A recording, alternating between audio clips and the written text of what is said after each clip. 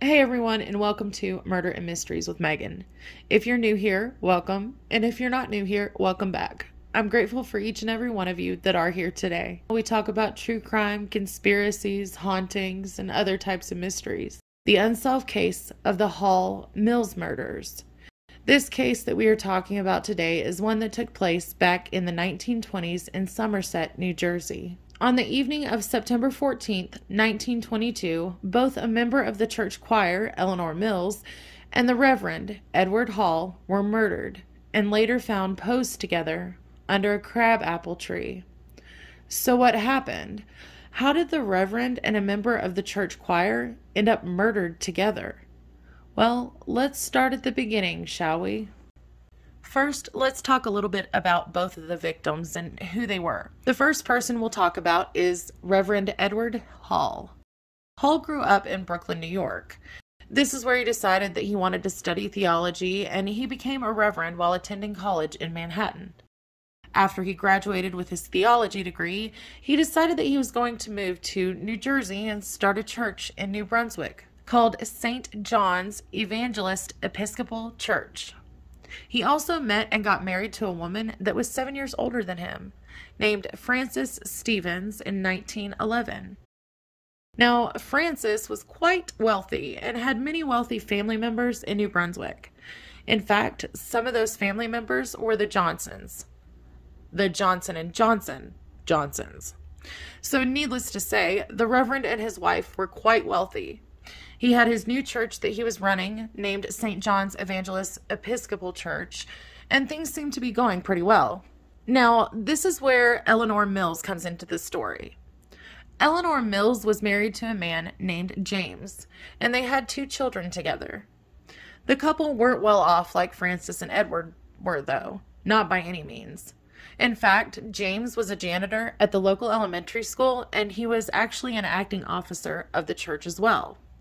Of course, with James working for the church and being an active part of it, this in turn meant the entire Mills family were actually quite active members of the church, and Eleanor even ended up joining the church choir. Well, on the evening of September 14th of 1922, Eleanor Mills and Reverend Edward Hall had plans to meet up with each other. See, Hall had allegedly told his wife, Frances, that he had plans to meet with Eleanor that evening to discuss a hospital bill that she had. But according to Eleanor's husband, James, when he came home that evening around 7 p.m. after work, Eleanor had already been dressed up in her polka dot dress, shoes, hat, and scarf, ready to head out the door. When he asked where she was going, she said, "Well, follow me and find out." Now, Eleanor and James's relationship was quite a tense one, so this wasn't really a strange answer from her when he would ask a question like this. In fact, the couple's relationship was so strained that they had begun to sleep in separate bedrooms. Eleanor was actually sharing a bedroom with their daughter, Charlotte. So, around 3 a.m. that morning, when James had realized that he had not heard Eleanor return home, he went into his daughter's room to see if his wife had returned and maybe he just hadn't heard her come in. However, when he didn't see her in bed, he woke his daughter Charlotte and asked her if she had seen her mother come home. But Charlotte replied to her father, telling him she hadn't seen her mother come in. By the following morning, Eleanor had still not returned home, but James headed into work as he normally would at the church. However, no one was there. Now, it turns out, according to Frances, Reverend Edward Hall hadn't returned home that evening either. She thought that maybe he was at the church at his office, but no one was there.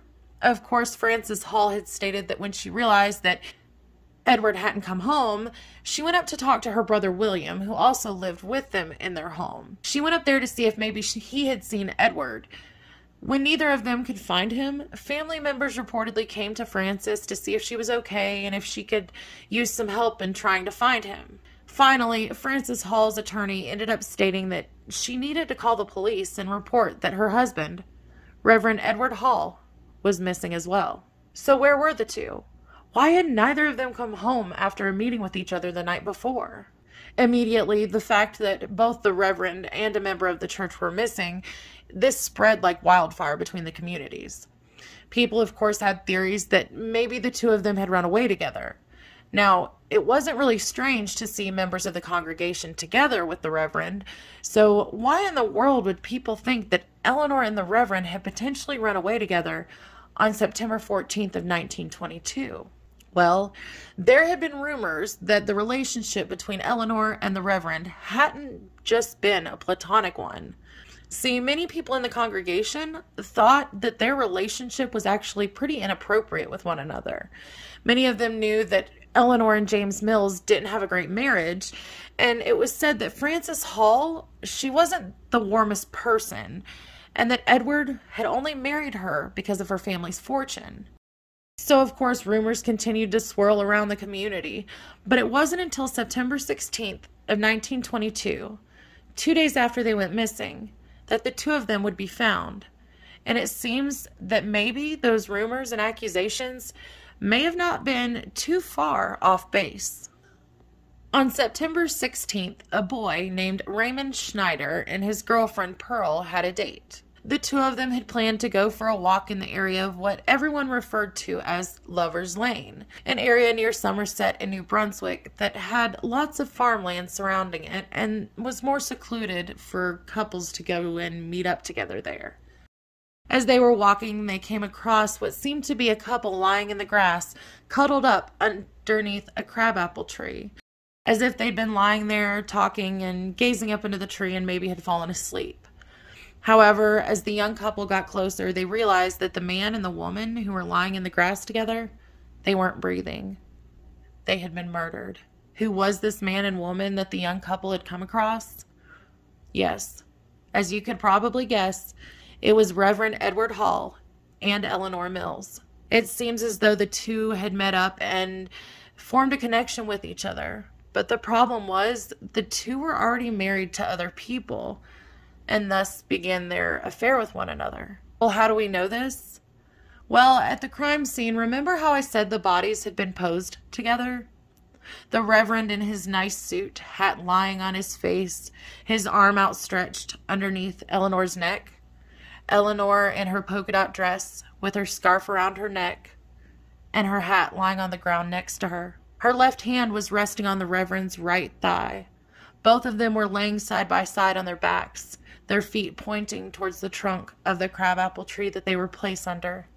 The Reverend's hat had been lying on his face, seemingly in an effort to hide the gunshot wound to his head, while the scarf around Eleanor's neck seemed to be trying to hide a cut through her neck from ear to ear, as well as 3 gunshot wounds.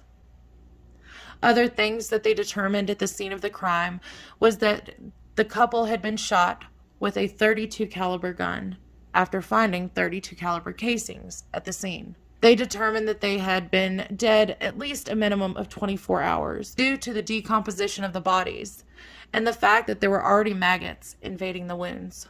During the autopsy, they also found out that Eleanor's tongue had been cut out. They found a business card of the Reverend's at the scene of the crime and noticed that the Reverend's watch was missing. The ripped up paper, it was love letters that were strewn about the two. Investigators were later able to piece together some of them. This first one is from Eleanor to Edward. Sweetheart, my true love, I know that there are girls with more shapely bodies, but I am not caring what they have. I have the greatest parts of all blessings, a noble man, deep and true, eternal love. How impatient I am and will be. I want to look up into your dear face for hours, and you touch my body close. In response to Eleanor, a letter that Edward wrote to her was, Darling Wonderheart, I just want to crush you for 2 hours. I want to see you Friday night, alone by our road where we can let out unrestrained that universe of joy and happiness we call ours. Now, there was a huge issue in this investigation because of where it happened. It was located right on the county lines between Middlesex and Somerset counties. Of course, this meant that there were 2 different police departments that were looking into the case. While investigators were trying to find out who had jurisdiction over the case, the story had been spreading through the community like wildfire. Of course, the Reverend was a prominent member of the community, and his wife and her family were as well. So this, coupled with the controversy of the Reverend being murdered after having an affair with a member of the church choir, just added fuel to the fire, so to speak. It was definitely a taboo subject, especially back in the early 1920s. So as the case began to grow in popularity and police departments were trying to find out whose jurisdiction the crime scene was in, it ended up becoming a media frenzy and an absolute circus. And when I say that the crime scene was like a circus, I really mean that. They basically used the crime scene as a tourist spot to hang out, sell drinks, popcorn, balloons, and souvenirs to take home with people. The tree that the two were found under, people were taking pieces of it, stripping the bark and branches off of it. When the tree was actually gone, people started selling bags of dirt found on the property where they had been killed. Even a piece of evidence, the Reverend's calling card that was found on the scene that just hadn't been collected yet, had been passed around between all of the people who came to the crime scene. So, obviously, none of this is good because the investigators really hadn't had a chance to fully investigate the scene and the bodies before people were trampling all over the place, touching, taking, and contaminating everything in sight that remained on the scene. Needless to say, they didn't have much evidence to go on because of this. Now, investigators began looking into the spouses of the two victims, Frances Hall and James Mills, because at this point, they were the only possible leads they had that would have wanted both Eleanor and Edward dead. Now, some people thought that maybe this was just a robbery gone wrong because of his watch that was missing. But why would someone who was going to rob someone go through the trouble of posing the victims if things had ended up going south and they ended up dead?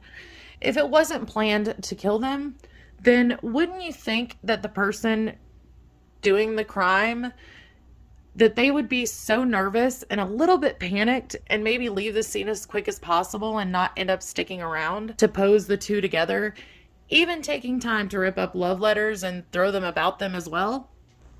And where would the love letters have come from? Were they on the victims, or did someone just bring them in from somewhere else? The robbery theory that some had, it just didn't seem to make sense. However, the theory that really stuck and seemed to make the most sense is the fact that the two of them were murdered because of their love affair, and that either James, Frances, or maybe even some of Frances's family or brothers had something to do with it. Or maybe they had even hired someone to take their lives. Because remember, Frances had come from a lot of money. And of course, money can do a lot of things for people and make a lot of things go away, so to speak. So that's what a lot of people seem to think happened. And when a witness came forward, it seemed to just tie things together and confirm that this may truly be a case fueled by jealousy and rage. Remember the farmland that ran along Lover's Lane? It was owned by a single mother, Jane Gibson, and her son. They lived there, raised pigs, and managed the farm. Well, it turns out that on the night of the murders, around 9 p.m., she heard her dogs barking outside. When she went outside to see what all the commotion was about, she stated that she had seen a man standing out in the cornfield. She told investigators that when she saw this man, she got on her mule and rode out there and around the property to see and make sure that no one was messing with their land and animals. When she rode closer to where the man had been, she was in turn closer to Lover's Lane and the crabapple tree where both Edward Hall and Eleanor Mills had been found. She stated that while she was out there, she saw 2 men and 2 women standing in the dark under the tree. She heard gunshots ring out and saw someone fall to the ground. Immediately, she said that she turned around and headed back towards her home on her mule. As she did this, she heard a woman shout, "Don't, don't, don't," before hearing more gunshots ring out through the night air. She quickly looked over her shoulder and saw a second person fall to the ground, right before hearing someone shout, "Henry!" Mrs. Gibson actually stated that she knew it was the night of the murders that all of this happened because she had written it down on a calendar and all of the details to go along with it. Now, Henry was the name of Frances Hall's brother, and her cousin had the same first name. However, Frances claimed that she had been home all that evening, which her maid actually corroborated. So, without any hard evidence against anyone, and the fact that no one seemed to believe Jane Gibson's story, the original case didn't go anywhere, and no one was arrested or charged in the murders of Eleanor and Reverend Edward. It wasn't until around 4 years later that anything actually happened with the case. There, of course, was continued speculation and rumors, and the media kept pushing the story, wanting answers for what happened to these two on Lover's Lane. However, it wasn't until 1926 when a man came forward stating that Frances Hall hadn't been home on the evening of September 14th of 1922 when she claimed that she had been, and that the maid had lied. Because of this, coupled with the continued media coverage and pressure, it was ordered that the case was then reinvestigated. As a result, there were actually a few different people that were suspected of the murders. Frances Hall, her two brothers, Henry and William Stevens, and her cousin, Henry Carpenter. Of course, the prosecution stated that Frances had gotten her brothers and cousin together to get revenge on Edward for cheating on her with Eleanor. William had been staying with Frances and Edward at the time of the murders, and he actually owned a .32 caliber pistol. His fingerprint was even found on the Reverend's card that was at the scene of the crime. However, the gun had been filed down and couldn't be used any longer, and so many people had already touched that card that there were a ton of fingerprints on it. Henry Stevens was actually quite good with a gun, it turns out. In fact, he had been an exhibition marksman and was retired. However, he also had an alibi for the night of the murders, and this was corroborated by 3 different witnesses. As for her cousin, Henry Carpenter, he actually requested to have a separate trial from the others, and it was granted. The prosecution, of course, brought in Jane Gibson, the witness who had been there the night of the murders. Well, unfortunately, the media didn't really like her, and she had been given the nickname Pig Woman because of the pigs that she owned on the farm. In addition to this, the fact that she was always elaborating more and more and more on the story of that night, the fact that her own mother was sitting behind her in court while she was testifying as she laid in a stretcher. All of this was what the defense needed to discredit the witness. And that's exactly what they did. They also couldn't verify the fact that she actually had seen the murders happen. The defense used this, and it's what they tried to push. They said that she was crazy and that all the details of that night continued to change. Nothing was ever consistent. And that the notes that she had about that night said nothing of who she saw or seeing someone killed. Ultimately, the case that had begun on February 3rd of 1926, over 4 years after Edward and Eleanor had been killed, only lasted approximately 30 days. Frances Hall and her brothers ended up being found not guilty, and her cousin never had to go to court. After the not guilty verdict, Frances Hall actually took out charges on a few different publication companies for defamation, and these were settled out of court. She was even buried next to Edward in 1942 when she passed away. Unfortunately, this case, I'm afraid, will never be solved because of the fact that investigators didn't work together on this case to keep the crime scene secure from everyone and keep it from being contaminated, and instead were fighting over whose jurisdiction it was. So as a result of this and the lack of evidence that was available, not having a credible witness, unfortunately, it still remains unsolved to this day. Well, that's it for today's case. I can't wait to hear what you think about it. Do you think that they had the person who was guilty and that they got away with it? Do you think that maybe it was someone else that was never charged? Do you think that it was the wrong place, wrong time type of situation?